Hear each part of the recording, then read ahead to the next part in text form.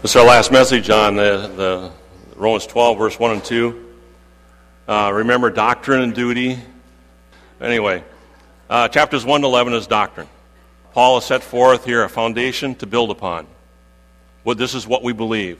And then he goes to chapters 12 to 16. This is duty. He takes that doctrine, he takes that theology, and makes it practical, a practical life application. This is what he's doing in 12 to 16. He's taking this biblical life application. And this is what he's doing. The first thing he comes to, of course, as I mentioned before, is he talks about the relationship. He's translating our learning into living. And the first practical area of living that he comes to is, what is your relationship with God? He says, I beseech you, therefore, brethren, by the mercies of God, that you present your bodies a living sacrifice, wholly acceptable to God. So the question is, what is your relationship to God?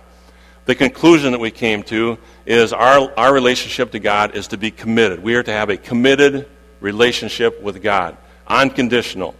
There's no drawing back. The illustration I used was Demas in 2 Timothy. Paul, as he always comes to the end of his books, he mentions certain individuals, greets them, or sends information about them, and he comes and makes, there in 2 Timothy, this reference to Demas. Now, Demas is mentioned to us in Colossians and also Philemon. So we know that Demas was a traveling companion, he was a fellow servant, and as far as we know, he was a believer. But he says in Timothy, Paul mentions Demas, he says, Demas has forsaken me, he has gone after the world, or he's been drawn aside by the world. That which is alienated and apart from God. My concern is this, my burden is this. In fact, I was thinking this day, if somebody said, what is your real passion, Pastor Ken? The politically correct answer would say, my real passion is to see people come to know Christ. I do want to see people come to know Christ, but my real passion is to see believers who do know Christ to live a committed life and have a committed relationship with God. Where are you in your relationship to God? Are you committed? Are you growing? Are you applying biblical life application to every aspect of your life? That's my passion, that you be sold out, that you will not be numbered with Demas, but you will give yourself wholeheartedly, holding nothing back, to living in obedience to the Word of God, even if it hurts. So, I beseech you therefore, brethren, by the mercies of God, present your bodies a living sacrifice. So we made that transition from verse 1 to verse 2. Verse 1, we have an urgent request. I beseech you. The average attention span, by the way, is 6 minutes. I don't know if you knew that or not. That's why if you watch the Tonight Show, every 6 minutes they have an advertisement. Because that's a person's attention span. So I've decided in preaching now, every 6 minutes I'm going to tell a joke. Okay? I'm kidding. Maybe every 2 minutes, but anyway. So when he says, in verse 1, he says, I beseech you, this is an urgent request. He says, listen, I want your undivided attention, and I need more than 6 minutes.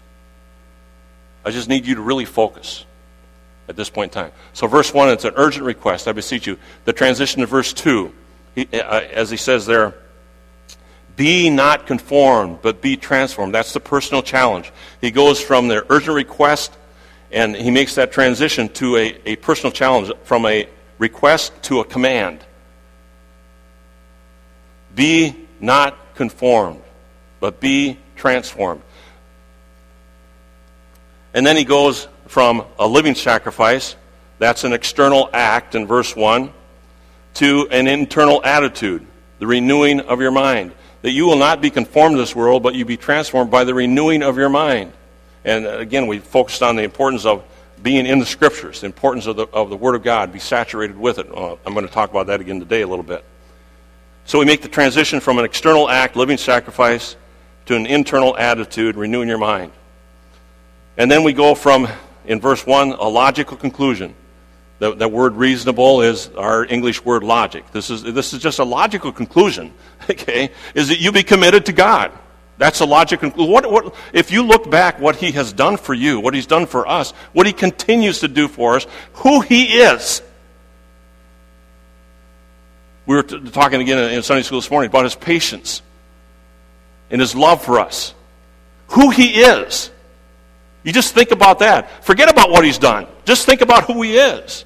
The reasonable result of that is that you would be a living sacrifice, that you would have a committed, unconditionally committed life to follow Christ, to walk in obedience to the Word of God. That's just a logical conclusion. That's just a reasonable explanation. You just think about it. Concentrate for more than 6 minutes on it, and you'll come to the same conclusion. And then verse 2, we transition to the ultimate purpose. The ultimate purpose of a life that is committed to a relationship with God. The ultimate purpose of that is to do the will of God. Notice as it says there at the end of verse 2, that you may prove what is that good and acceptable and perfect will of God. I'm going to spend most of my time this morning looking at the will of God. This is the expected outcome, that you may prove what is that good and acceptable will of God. So, the point is this: you can know the will of God. Three things we're going to look at. I'll get to these, okay? You can know the will of God. You are to enjoy the will of God. And the will of God can be done, or the will of God is to be done. What is that good and acceptable and perfect will of God? The will of God can be known. And what we're talking about here specifically is decision-making in the will of God. How can I know the will of God? Or how can the will of God, indeed, how can the will of God be known? Sometimes one of the most often questions is, well, what's God's will? Well, how can I find out God's will? How can I determine God's will for me? We looked at this last week. Our primary focus, okay? Just think of it this way. Either put it in a circle or a triangle, because we'll get to the triangle later in the message.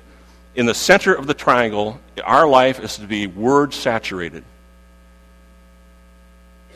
I measure everything by the plumb line of Scripture.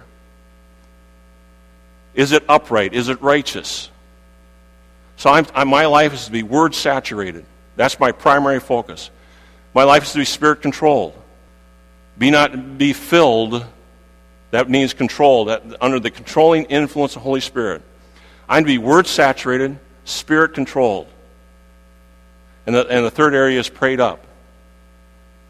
As the Spirit of God does its job and brings the conviction of sin, and as the Spirit of God speaks to you and reveals to you sin that is in your life, are you in turn confessing that before God and to God? Why? Because you don't want anything to come between your relationship with Him. Because if you're in a committed relationship, you want to love what He loves and hate what He hates, and to be prayed up. So your words, think of it this way: in the center, you're to be word-saturated, Spirit-filled, and prayed up. This is where it all begins. These three cannot be missed. If I was to say, I would say it this way: these three have to be in place in your life to understand and find the will of God.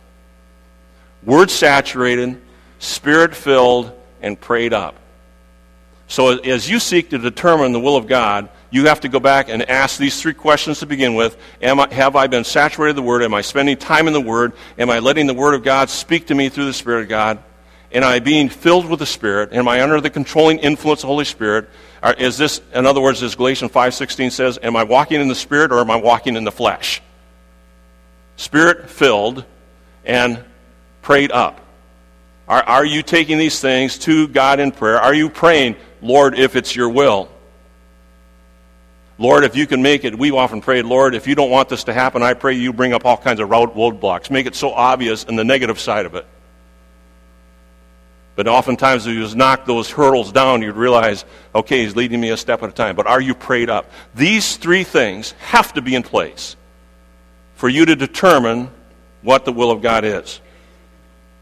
So, primary focus. Second area. Now we're talking about decision-making in the will of God. We have primary focus. I realize I'm teaching this morning, but people struggle with these things. Because sometimes we're in la-la land. And we just merely go through our day without thinking through how is God working in this? How does this work with my relationship with God? Which brings us then principled decisions. What I mean by that is, we are making our decisions intentionally, on purpose, for a purpose. We are specifically, as we seek out what is making a decision, determining what God's will is, we want to be intentional. In order for us to be intentional, there's two things, I believe, that we need to understand about Scripture. First of all, there's the declared will of God. The declared will of God is like a road map. I'll use our trip this summer. We went to Europe, and we had a GPS on our vehicle that we rented in Germany, and we had a GPS that my brother-in-law had given us. We couldn't get either one of them to work. And we had to drive from Nuremberg, Germany, down to, as they say in Italy, Vicenza, Italy. That's about a 5-hour trip, 6-hour trip, I guess it was. And we couldn't get the GPS to work. Well, guess what we had to rely upon? The road map in a different language. We just recognized, kind of like it was like a point and scratch, but we recognized different names so we knew what roads we were supposed to be on. But we had to follow the road map to get from point A to point B. You couldn't just wander through the mountains, the Alps, to get from point A to point B. You had to know what road to take. Because there's lots of side roads you can take, and invariably you'll not only get lost, but you might kill yourself on some of those roads. So we had to follow the road map. This is the declared will of God. There are specific things that we follow because the declared will of God is a road map. Let me give them to you. 1 Thessalonians chapter 4, verse 3. Sexual purity. 1 Thessalonians 4, verse 3. This is the will of God. Guess what? You don't have to pray about this. This is the will of God.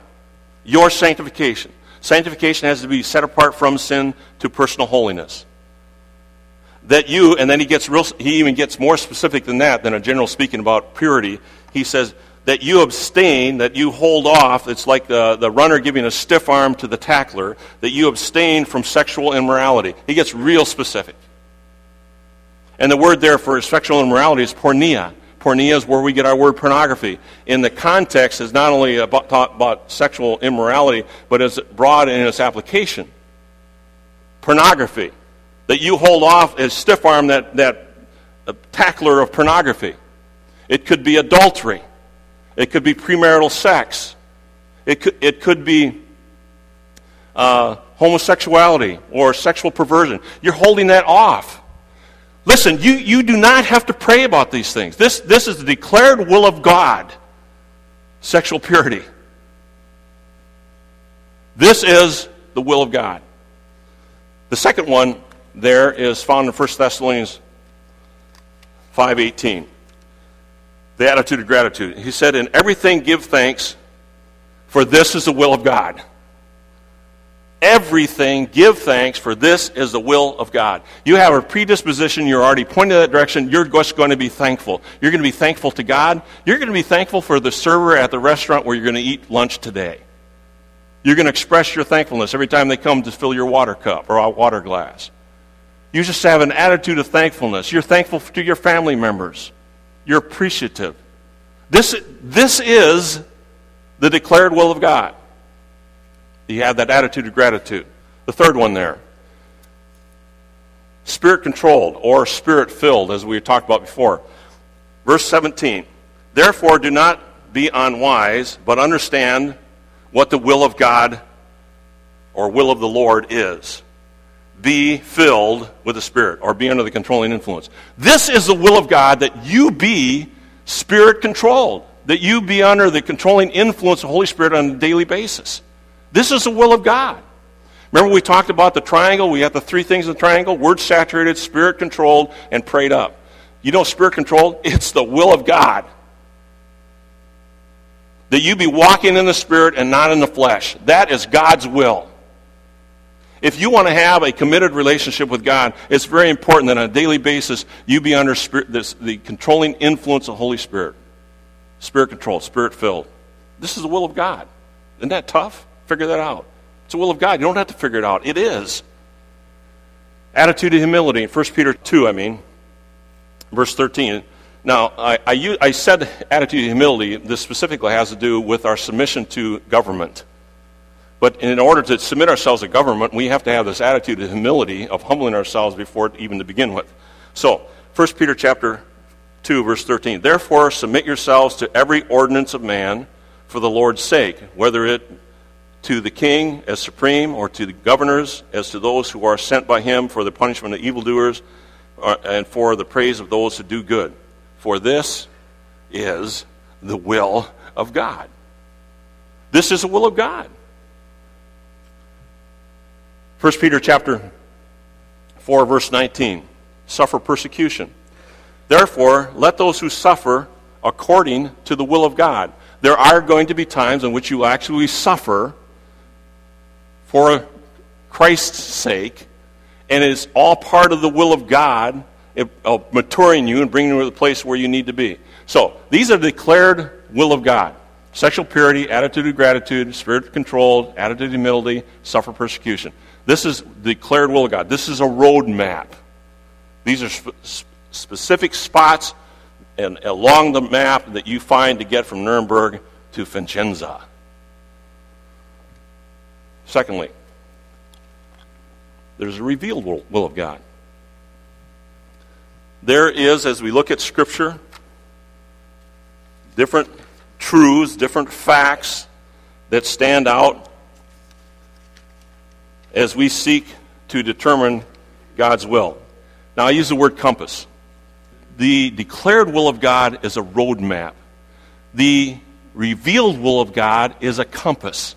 A compass points a general direction. As you and I seek to determine the will of God, many times we'll say there's a general direction I need to go. I'm word saturated, I'm spirit controlled, I'm prayed up, I understand the declared will of God, I'm trying to live within those specific boundaries, but now I come to the compass, and there's some general pointing or direction that we go there. This is what I'm talking about when I talk about the revealed will of God. There are some general principles that we follow, that we understand. First of all, and I'm going to present these to you in a series of questions. Have I searched the Scriptures? You come, is there, as I seek, is this God's will, or is this the decision that I follow? Is there anything in Scripture that directly or indirectly addresses the issue I'm talking about or considering? Have I searched the Scriptures? Usually, we either never do that, or that's the last thing we do. That's really the first place you should start. Have you searched the Scriptures? Is there anything directly or indirectly applying to this decision you have to make? Now, Psalm 1 starts out, blessed is the man that walketh not in the counsel of the ungodly. Now notice the progress. Walketh not in the counsel of the ungodly, nor standeth in the way of sinners, nor sitteth in the seat of the scornful. He walks, he stands, he sits. The blessed, happy, contented is a man. Sometimes the word is even used, confident is a man, who walketh not in the way of the ungodly, nor standeth in the way of sinners, nor sitteth in the seat of the scornful, but his delight is in the law of the Lord. And in his law does he meditate day and night. And then it goes on, and he shall be like a tree planted by the rivers of water, and his leaf shall not wither, but he shall prosper. Listen, have you searched the Scriptures? You want to be confident, you want to be blessed, you want to be happy, you want to be able to determine the will of God, you need to search the Scriptures. And you'll be like that tree, planted by the rivers of water, that bringeth forth its fruit in its season. And it will not wither, but it will prosper. Search the Scriptures. Second question. Have I sought godly counsel? There in Proverbs chapter 15, verse 22, it says, without counsel, plans go awry, but in the multitude of counselors, they are established. Have you sought godly counsel? These are individuals who possess spiritual insight from Scripture, coupled with life experience. I've seen this happen many times, and this is where a person really wants to do a certain thing, and they go for counsel, and they go to somebody they know who's already doing that. Well, what kind of counsel do you think they're going to give you to begin with? Well, go ahead and do it, even if it's wrong. Godly counsel, an individual who has a knowledge of Scriptures and has life experience coupled with that, so when you go to them, you're getting a real-life biblical application of Scripture to how it applies to this situation. Godly counsel. I've said this before, I think to others individually and such, but what I appreciate about my parents were real. We grew up in church. They were faithful in their service and ministry. They lived out the truth on a basis. And it was practical. It was practical application of life principles. And that's what I appreciate my parents. These are the kind of individuals that we ought to look for, who have the life application of spiritual truth. Godly counsel. Have you sought out godly counsel? Third question. Have I gathered all the facts? Luke chapter 14, 28 to 30, this is the Davies paraphrase. Basically, this individual has gone to build a house. And he asked the question, or who goes to build a house that doesn't count the bricks first? Because what if he starts to build a house and he's not able to finish? What a bad testimony that would be. Well, have you gathered all the facts? Have you counted all the bricks?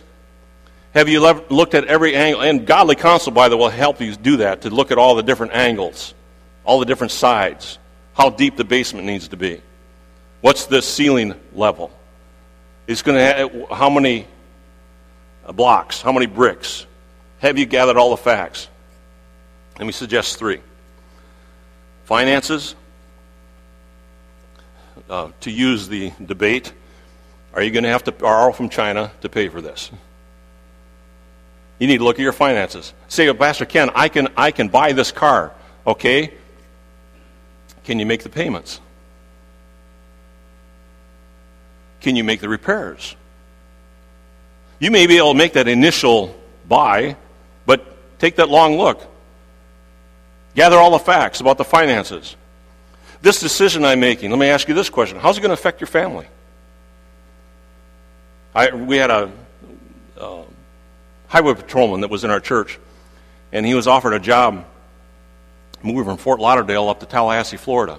It was a significant promotion, and he turned it down. It wasn't right for his family. He said, my family is at the age and where they are at this point in time in life, that it's better for us to stay here in this church, have them here in the school system is established, even though financially it would be to my benefit for us to stay here. And lo and behold, 5 years later, after things had changed, he did make the move. Finances. How's it going to affect my family? Which falls in also future. When we're in decision-making, determining what the will of God is, many times we look at this little period, this little short segment of time. When we need to look at this short segment of time and say, this decision that I make today, what's that going to look like 20 years from now? Or 50 years from now? How's this decision I make today going to affect my grandchildren, even my great-grandchildren, who I may never see? You see, we need to take that long look. How's it going to affect the future? So we look at finances, family, future. That's just 3 things. There's many things you can look at. But have I gathered the facts? Have I counted the cost?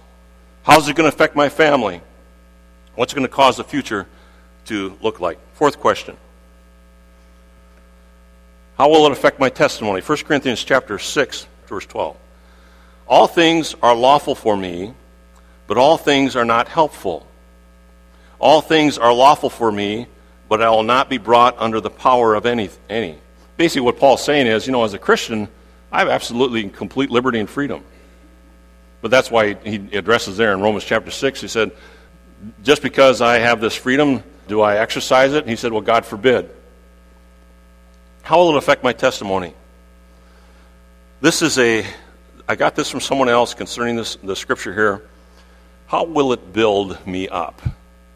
As I seek to determine whether this is God's will or not, how will it affect my testimony? Will it build me up? Will it make me a better man, a better father, a better husband, a better Christian, a better pastor? How will it build me up? How will it bless me? This decision I had to make, what significant difference or impact is it going to make? Will it benefit me, benefit my family, benefit my testimony? How will it affect my testimony? He said, I will not be brought under the power of any. And of all the things I've just said, I will say this. This decision that you're going to make, you're trying to determine the will of God. Let's say you decide that this is what God wants. Is this decision going to bind you in some way that's going to affect your testimony? Or to ignore the decision and keep going your own way? Is that going to bind you? Is that going to give Satan a foothold, an opportunity to get some kind of control over your life? Does it build you up? Does it bless you? Does it benefit? Or does it bind you? We talk about often when a baby is brought home, they bundle them, give them that security. When we talk about binding, is this going to bundle you so you are completely helpless and going to be controlled by it and affect your testimony? So how's it going to affect your testimony? Fifth question, or last question. There's more questions. I'm just giving you a sample. How will it glorify God? And by the way, let me say this. This is the ultimate question, I believe. As a believer, the ultimate question is this: how will this glorify God? Therefore, whether you eat or drink or whatever you do, do all to the glory of God. Whether you eat or drink or whatever you do all to the glory of God. Did you catch that? Whether you eat or drink. He's talking about the mundane things of life. He's talking about whatever you eat and drink, whatever you do. Listen, if the mundane things of life, you're glorifying God, it'll be a lot easier to glorify God when it comes to those big decisions. Because often we think, well, the big decision, make sure that's glorifying God. No, what he's saying is it starts here. You glorify God here in these little things. Then when you come to the big decision, it'll be just an automatic overflow to ask that question. Is this going to glorify God? Is this going to bring honor to his name? Will this bring credit to him? Is this, or how will this glorify God? Our primary focus will be word-saturated, spirit-controlled, prayed up. That's our primary focus. Principled decisions, the declared will of God and the revealed will of God. Which brings me to a third area, practical wisdom. What is practical wisdom? Well, first of all, practical wisdom still goes back to word-saturated, spirit-controlled, and prayed up. But practical, I'll give you this illustration of practical wisdom. I had already told you about my parents. When I was in college, my roommate said, there's some school recruiters here. Let's go put out an application for teaching school. I didn't pray about it. I was a college student. I was an idiot. So I just went and filled out an application like everybody else. Well, I graduated from college, and that summer I had a job with a block layer, and I knew that I had work. He had work for me up through December. But at the end of July, I got a phone call from this school. They needed a history teacher. Then I prayed about it, and I went to my dad, and I said, Dad, told him, kind of laid it all out to him, says, what do you think? And he said, this is practical wisdom, this is my dad, how many job offers do you have? 1. I think that's your answer. It's practical wisdom. Practical. To take theory and put it to the test. Wisdom, common sense, or discernment. Knowledge is being able to take it apart. Wisdom is being able to put it back together. Practical wisdom. The ability to exercise discernment while applying common sense. I think it was Raleigh in one of my classes in seminary had said, there's a class that needs to be taught in seminary on common sense. The problem is, we can never find anybody to teach it. We talk about it, And it's always easy to apply common sense to somebody else's life. But when it comes to our own lives, we struggle with it. The ability to exercise discernment while applying common sense. Filmmaker, making principled decisions. I want to reach back to that because I want to touch on this example because it has a good application. Filmmaker Walt Disney was ruthless in cutting anything that got in the way of a story's pacing. Ward Kimball, one of the animators for Snow White, recalls working 240 days on a 4.5-minute sequence in which the dwarfs made soup for Snow White and almost destroyed the kitchen in the process. Disney thought it was funny, but he decided the scene stopped the flow of the picture, so out it went. It was nothing wrong with it. It was good. It was funny, but it didn't add anything to the picture. Kenneth Langley, who's writing this, goes on, he says, "When the film of our lives is shown, will it be as great as it might be? A lot will depend on the multitude of good things we need to eliminate to make way for life, for the great things God wants to do through us." As we seek to make decisions and determine what the will of God is, there may be good things that are in place that we need to eliminate to do the really great things that God has for us. All right, let me just conclude this section with this. I just have one more slide of this. The will of God. Word-saturated, Spirit-filled, and prayed up. Those are going to, and as we have principled decisions, we have the declared will of God, we have the revealed will of God, and we have practical wisdom. This practical application of the truth that's laid out in Scripture. All brings us to a point of determining the will of God. I hope that was helpful. Last slide as we close the message out here. The will of God can be enjoyed. There's two words, good and acceptable. Good is something that's precious, special. Acceptable is pleasing. The will of God is to be enjoyed. There is a myth proposed out there that God has a cruel sense of humor and wants to play jokes on us by causing us to do things that we would never want to do. But the will of God, the truth of it is, the will of God is something to be enjoyed. There's no better place to be than in the center of the will of God. The parents who would desire to have their child stay home rather than go to the mission field, it would be safer for them to be on the mission field than to be at home. And again, I think of the Mittens, I think of the Canes, the Smiths, I think of the Eckhoffs. They are in some dangerous places. But yet they're in the safest place because they're in the will of God. It's to be enjoyed, not endured.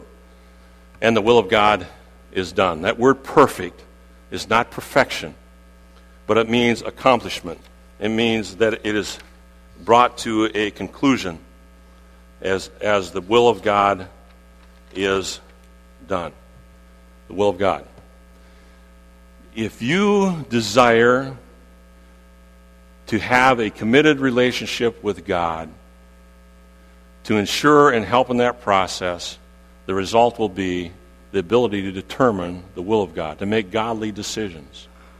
But in order to do that, you must be word-saturated, spirit-controlled, and prayed up. Is that where you're at? Let's pray. Father, we thank you, God, again for the word. We do pray that it'll become a reality in our lives on a daily basis. It will be consistent, that our commitment to you may be unconditional, even as it says there in 1 Corinthians 10:31, of the mundane, the normal practices of life, that we will glorify your name, that we will live a word-saturated, spirit-filled, prayed-up life. And we thank you, God, for not only what you have done, but especially for who you are and how you continue to have that patience with us, and that you are the God of the second chance. And we pray, Lord, even now as we come to the close of our service, that your name be uplifted. It's head bowed and eyes closed. If you're here this morning, I've been talking specifically to Christians. If you're here this morning and say, Pastor Ken, just pray for me. My walk with the Lord isn't exactly where it needs to be. Is there anyone like that? Any others? Father, we thank you, God, for this, the Spirit of God. We thank you for the tenderness of people's hearts and lives. And I pray as we go forward that these truths may sink home, that we know, as you said in your word, you promise it will not return void. It'll carry out its intended purpose. In Christ's name we pray, amen.